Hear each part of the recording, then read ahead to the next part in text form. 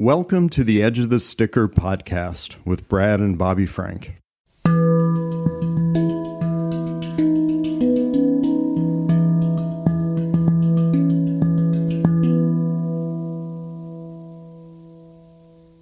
Hey, Brad. Hey, Bobby. How's it going today? Oh, it's going. Just hanging out, eating some of my leftover Halloween candy. Nice. We have no leftover Halloween candy because we bought no bags at all this year.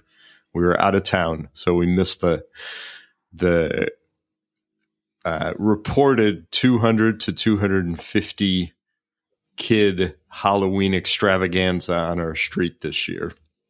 Yeah, that's not a bad thing to miss. We had 2 bags of candy that purportedly had 365 pieces each, and then several other, and we were done by 7. So wow. Kids started around 5:30. By 7, we had to turn off the lights. So it was a steady and unending stream. Nice. Lights off. I love lights off on Halloween. And then you feel like you have to kind of huddle in the back of the house where nobody's going to see that there's any light because you don't want the doorbells to ring. At least in our house, that means the dog barks, and we don't want the dogs going crazy. So it creates a little bit of stress. A little extra chaos for sure. Yes. But I was able to reserve some pieces of good stuff. Yeah. What are the selections? What are the top 10 or maybe top 5 candies? Well, I think that in there are Baby Ruth and Butterfinger, Reese's, Snickers, and for me, the number one is Payday. I do like the Paydays. Wow. Yeah, right now.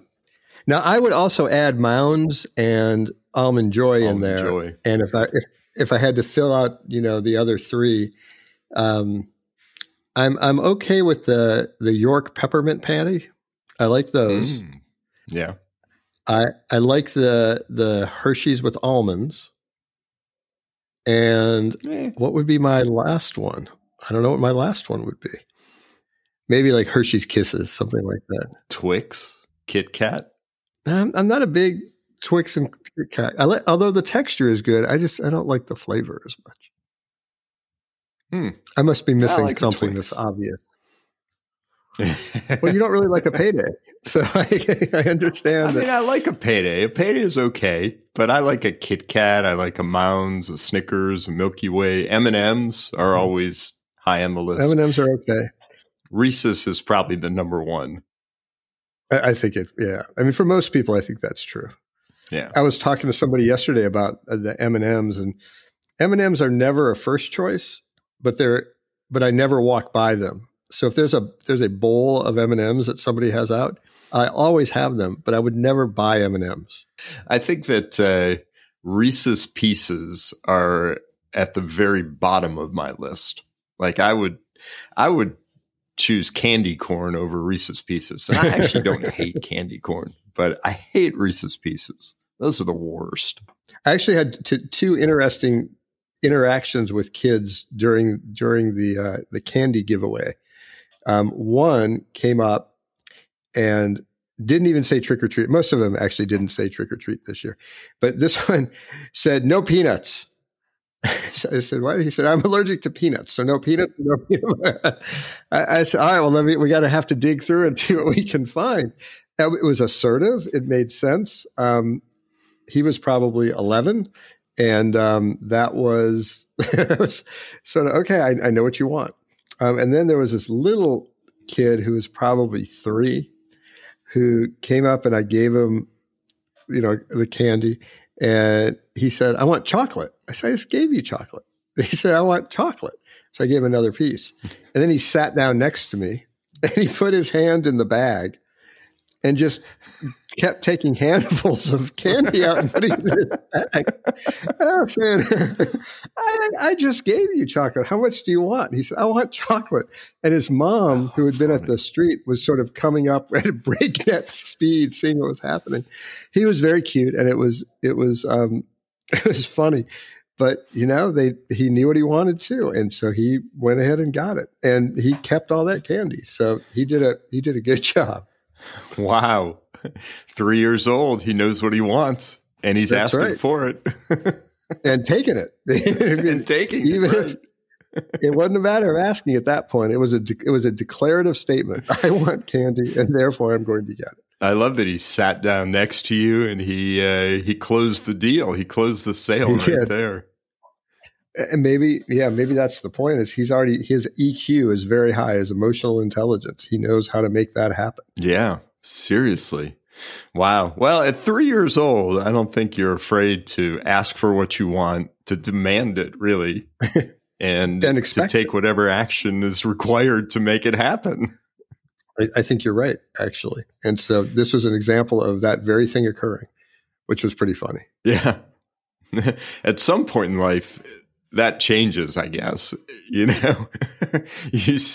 start to question those sorts of decisions. But when it's free and open, just go for it. Yeah. We kind of hope that at some point in life, we sort of begin to take social convention into consideration when we're making choices. But if we don't, there could be some consequences. But when you're 3, the consequences are not that high. Yeah. Yep.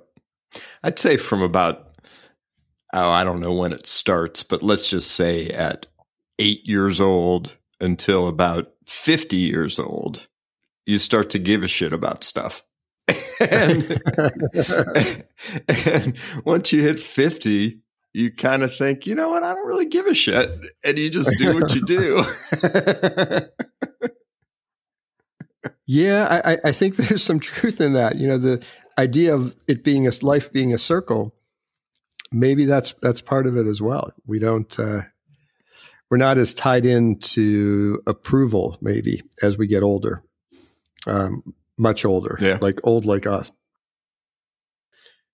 Think about the things over the course of your life that you have thought, well, that's just ridiculous.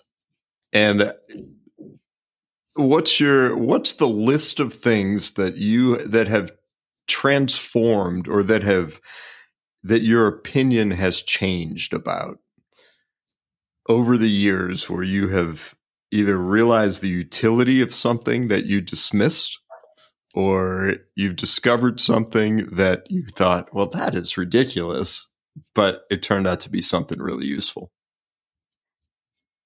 Anything come to mind? Well, making the bed. That's making the one bed for me. Yes. Yeah. I have for the longest time not cared a whit about making the bed. Didn't matter. Seemed kind of silly. Waste of energy. We're getting in the bed anyway. I'm not saying don't clean the sheets. I'm just, making the bed. And especially putting on the decorative pillows. That would be a completely made bed. And two things changed that. One is there was a very famous now speech that was given at graduation at University of Texas around 2014 or 15, I think, by an admiral who talked about the importance of making the bed. And if you've not listened to it, I strongly suggest just Googling University of Texas graduation, make the bed, and you'll get to it. Mm-hmm. And the bottom line is, if you start your day by making the bed, then you've already done something that is meaningful and you've accomplished a goal. And that sets you on the path for the rest of the day as a means of being productive and efficient for your day. So I thought it was a very, very good speech. It still didn't make me make the bed, but I understood from his perspective why it was important. More to the point is Laura said, I like it better when the bed is made. I walk into our room and it's not, and it makes, it just makes me feel bad. And with that, it was like, oh, well, how do I not do it now? And so every day I make the bed. And does it look better? It does. It is Laura happier? She is. And that's obviously the bigger payoff. But I do not let a day go by without making the bed as a result of that. So I have found utility in making the bed. Yeah. I saw that speech, or I watched that speech, and I actually started making my bed after that too. So what about you? Well, I guess I'll continue the bed analogy, and that's pillow shams and decorative pillows, which I never really understood and dismissed them as ridiculous and unnecessary and expensive. And, they had everything working against them. Yes. But when you make the bed, it does make it look finished. I guess plus after I had some problems with my shoulder and couldn't ever get comfortable laying down unless I was supported with, pillows in different configurations. Right. Having all those little pillows around ended up being really useful and really helpful. So now I kind of have to wedge myself in to support my shoulder and my arm a little bit more than in the freewheeling days of youth when you could just sleep flat in your stomach. Yeah, times have changed, haven't they? Well, I have another one it's non-bed related. Yeah. What is it? Almond milk. Love almond milk. Yeah. So I have been exceedingly resistant to all kinds of nut milk and feeling like I was just really, really against the whole thing. It was ridiculous. I get lactose intolerance and they have lactose-free milk. When I'd look at it, it was a weird color. When I'd taste it, it had a weird taste. It didn't taste like milk. It was watery. It didn't have any of the texture that real milk had. I mean, there was any number of reasons that I had and I don't drink a lot of milk regardless, but sometimes I'll have cereal and you gotta put something in the cereal. And so I had an epiphany a couple of weeks ago, and I don't exactly know why, but it was like, all I need is something to make the cereal moist, and it just needs to be cold, and it can't be water. So those are the basics. So why not just give it a try? And so I thought, without judgment of feeling like this was a substitute, this was like the generic version of something. I just thought, all right, I'm going to just try it. And it wasn't bad. And it served its function. And I was able to have cereal. And I guess, however it helps the planet or however it helps my gut, that's a good benefit. But I was dug in. And understand, we have a ton of different cashew milk and some other stuff that's in the house because, Laura eats incredibly clean. And even the milk that she buys, no more than 3 ingredients, hopefully just 2, water and the milk, water and the milk. Yeah. And that's, I think, what it is most of the time. So I gave into it. And instead of holding myself to this really rigid stance, I let go of it. And I'm okay with having almond milk in cereal now. I don't have a glass of almond milk, but I never had a glass of milk either. So it's not as if that's not a fair comparison. We buy the almond silk vanilla almond milk, which is basically like candy. And if you put it in granola cereal, it's the most delicious thing in the world. Or make French toast with it. Stick it in the batter or the egg with French toast. Oh my God, is it great? It's so delicious. And so it must have sugar in it. Oh, there's tons of sugar. I'm not sure that it's really that helpful for the environment.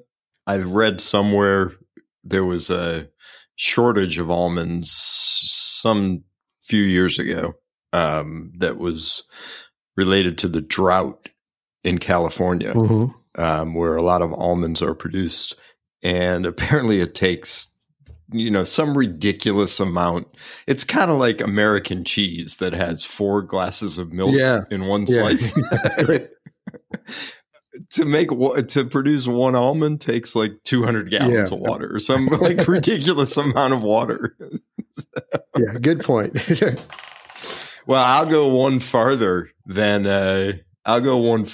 just almond milk, and I'll put on the list vegetarian or vegan eating, which I dismissed, and I was a terrible father about this. My daughter started eating vegetarian when she was probably 8 or 9 years old, and I just didn't understand it. And I thought it was crazy that she was doing it, and did not support her, which I regret, especially now that we've been eating vegetarian, certainly pescatarian, but more and more vegetarian and vegan since this year of crazy health stuff has been here. And I mean, it just makes me feel better. Yeah. It makes me feel cleaner and healthier.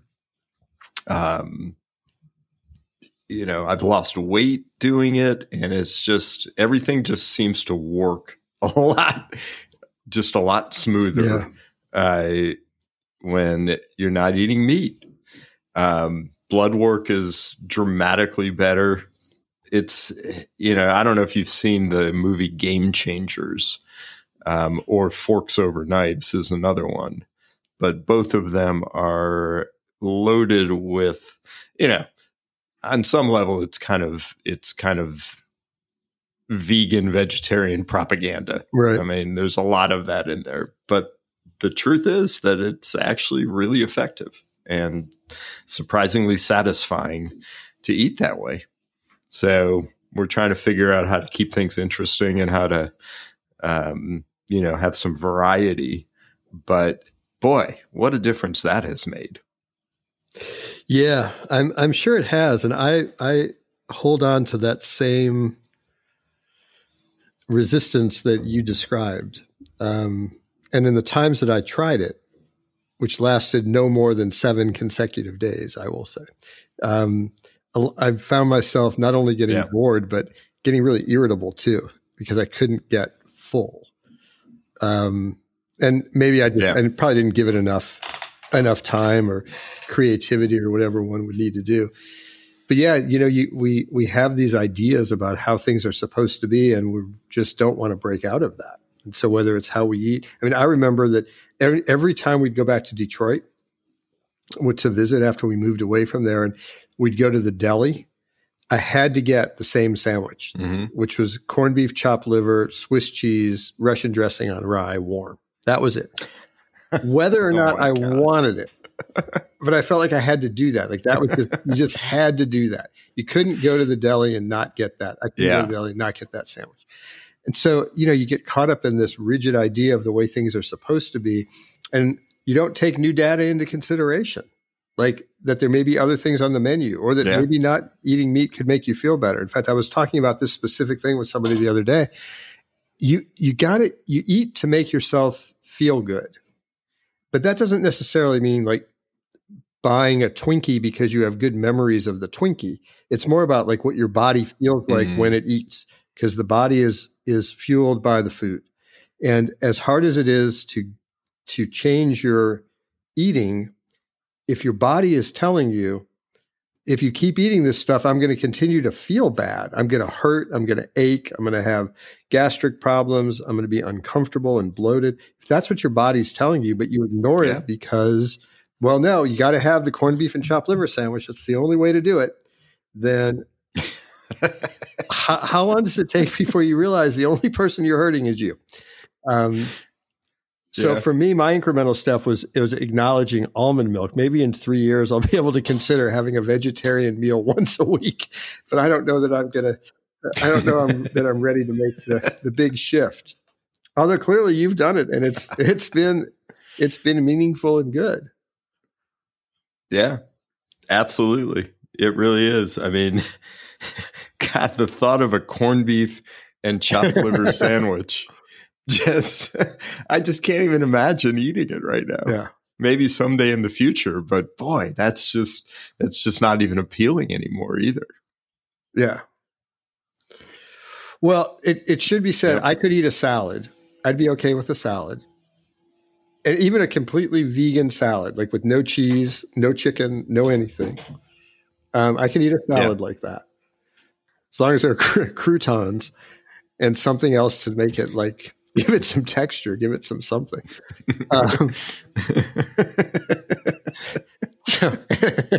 But wow, to just give it all up, I don't know. That would be hard. But I make the bed. It's 30 pounds that has come off since this started. So there's something to it. Something about that. It does seem to work. But is the reason that it's come off because it's like you look at what there is to eat and you think, nah, I'll just pass. I mean, there are days, yes, that does happen. Today would be a good day for a fast because there's nothing I want to eat. Anything else belong on that list? I don't know if there's anything else. I'm sure there are things, but nothing that's coming to mind. How about for you? Oh, Lord. Well, the only thing that I can think of is riding my bike on a trainer. And maybe for you, it's the Peloton, exercising on a Peloton. Mm-hmm. But for me, the trainer was always torture. It was boring and it was just no fun. It delivered none of the things that I loved about riding a bicycle, and made me not want to ride a bicycle. But since discovering and using Zwift, this game-like program that you put on your iPad or on your computer while you're riding, it's like a virtual riding cycling game. Yeah. Where I've really started to love doing it. And I ride inside 98% of the time, even when it's nice outside. Wow. Mostly because I don't really want to crash, but it's fun. So that's transformed the way that I approach exercising. These are positive things. More exercise, a plant-based diet, and pillows to support your shoulder. You're taking care of yourself. That's positive. Well, or maybe it's that once you get to be a certain age, you kind of have to do shit like that, or it all goes downhill fast. Or you stop caring what people think, right? You just do it what feels good for you.